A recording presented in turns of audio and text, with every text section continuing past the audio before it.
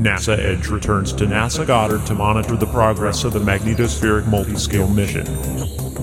We go inside the clean room to get a closer look at how this highly maneuverable set of satellites is powered. It's part propulsion, part co-host, and part 2 MMS.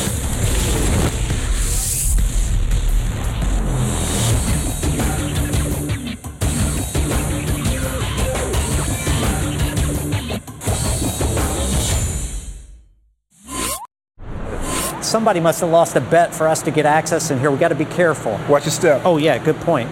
And the other thing is, this is a unique opportunity to see the guts of MMS. Especially because they're installing parts of the propulsion system. Yeah, so we better be careful. Hey, no looking for stowaway space. Man, I can't make any guarantees. All right, man, go for it. Eric, we often talk about satellites in terms of the instruments that we put on them, but this is a unique case. We're getting the chance to take a look at MMS at the very early stages, and now we're seeing the propulsion system. What goes into deciding on a propulsion system for a new satellite? Well, we are seeing it in an early phase of the build, but prior to this, several years before this, we actually made conscious decisions about what kind of system we wanted to fly on MMS. The kinds of systems that we considered included solid propellants, bipropellants, cold gas systems, electropropulsion, and of course the one that we're flying on MMS, a monopropellant system. Now, is that a common system for satellites? It is a very common propellant system for satellites. It's based on hydrazine as the propellant, and what we do is we decompose the hydrazine as it's coming out of a thruster to produce hot gas, which gives us the thrust that we need from our propulsion system. Each of the 4 spacecraft are actually spinners, so they're rotating at about 3 RPM, and we have 2 different types of thrusters that will allow that to happen. So we have these thrusters that stick straight out. We call these radial thrusters, and then we have these thrusters over here, which are called axial thrusters. These radial thrusters will be the ones that will help keep the spacecraft spinning and get it to go to where we need it to go.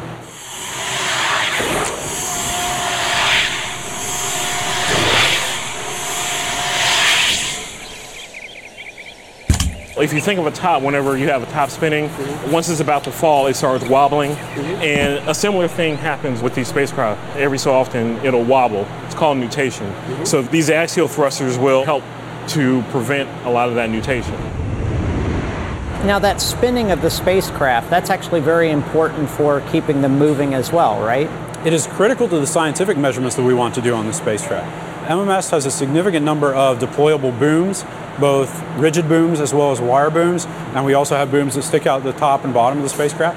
It is critical to the spin of the spacecraft to maintain a constant spin so that all those booms remain bound to within where they're supposed to be moving. So they can get the right data at the right time. Exactly. And also so that we know where they are, so that the scientists know where they're getting their measurements from. And the propulsion system can help adjust that if it is moving out of place. Absolutely, and we will be doing that. Anytime we fire the propulsion system, we'll be introducing disturbances into the system, which we'll have to correct as well. So we are actually the main disturbance as well as what helps us to get anywhere. How will they operate as far as orienting the observatories in their formation? So the radial thrusters will be doing the majority of the work in getting each spacecraft. These thrusters will be pulsed. If we need the spacecraft to go here, and because this thing is spinning, the thrusters will have to pulse over a 20-second time frame, and the pulse width, or the time that these thrusters are pulsing, will depend on what's needed to get the spacecraft to where it needs to go. And when you say pulse, you mean pss, pss, yep, like that? Yep, just like that. How long do you expect that propulsion system to work for MMS? It depends very much on how often we have to adjust the maneuvers. There are a number of operational considerations that have to go into that. Mainly, we have to decide how dynamically we want to fly the constellation. What we expect from the 4 spacecraft is that there's actually going to be a wide range of propellant left on board. A very similar mission that we flew recently was Themis. Themis, as you may know, took 2 of their spacecraft from a very similar orbit and actually sent 2 of those spacecraft off to orbit the moon because they had so much propellant left on board. We've considered such an application as well. Now, how do you monitor the use of the propulsion system? Obviously, you can't go refill MMS mid-mission. So what kind of monitoring system do you use to make sure you're where you need to be before that big move? As you might know from whatever fluid dynamics classes or exposure you may have,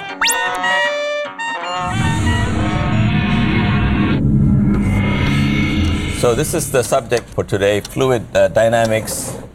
This is a relatively simple topic.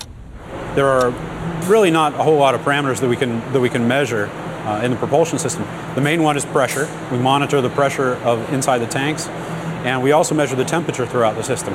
So if you know ideal gas law, you know that with pressure and temperature, as well as measurements of the volume of the system, we can characterize how much mass there is in the system at any time.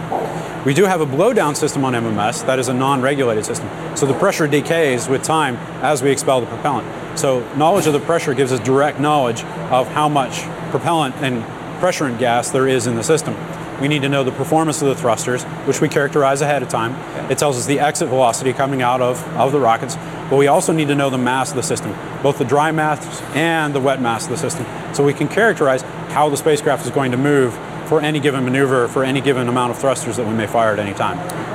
Is this something where you're just inputting data into a computer and the observatories are responding, or is there somebody with a joystick there like? No, this is not a video game. This is not Star Wars where someone's sitting there, with a joystick flying a fighter. Yeah. No, how this typically works is that we'll send up a command through telemetry, which will get to each of the different spacecraft to tell them where they need to be. Mm-hmm. And then each spacecraft will respond accordingly to get into the position that they need to be in. And how often would you have to make those kinds of communications to the MMS satellites during the flight? It depends a little bit on what our orbital environment ends up being when we actually launch. But it's baseline that we'd be doing orbit adjust maneuvers once every 2 weeks. You mentioned a lot of factors that go into making that decision. How often do you get that kind of data? We get that data almost on a continuous basis from the transponders and the low gain transponders, as well as the ground systems telling us where the spacecraft are. So we propagate the orbits with time, and that tells us when we will have to do a given maneuver. It's critical to the performance of the science that they all be within a certain range of parameters. So is distance as well as shape of the constellation. So the 4 spacecraft at any time form a tetrahedron. It's just a question of how good is the tetrahedron, how regular is the tetrahedron. And so the burden on the propulsion system was to be able to allow the science team to make sure they could get in position to get that good science at the proper time. That's absolutely correct, yes.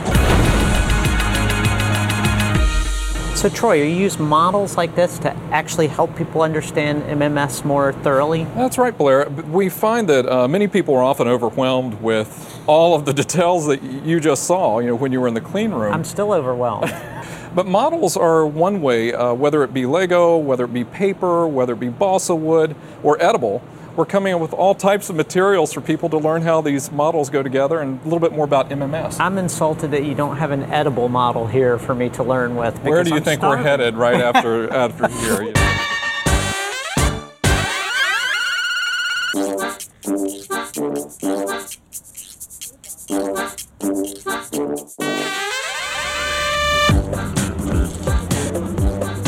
Anything that we do that's actually hands-on and a lot of fun is just a way to bring people into the mission, so you can be part of the build of the mission, which is very unique. We're early on in the game with education this time.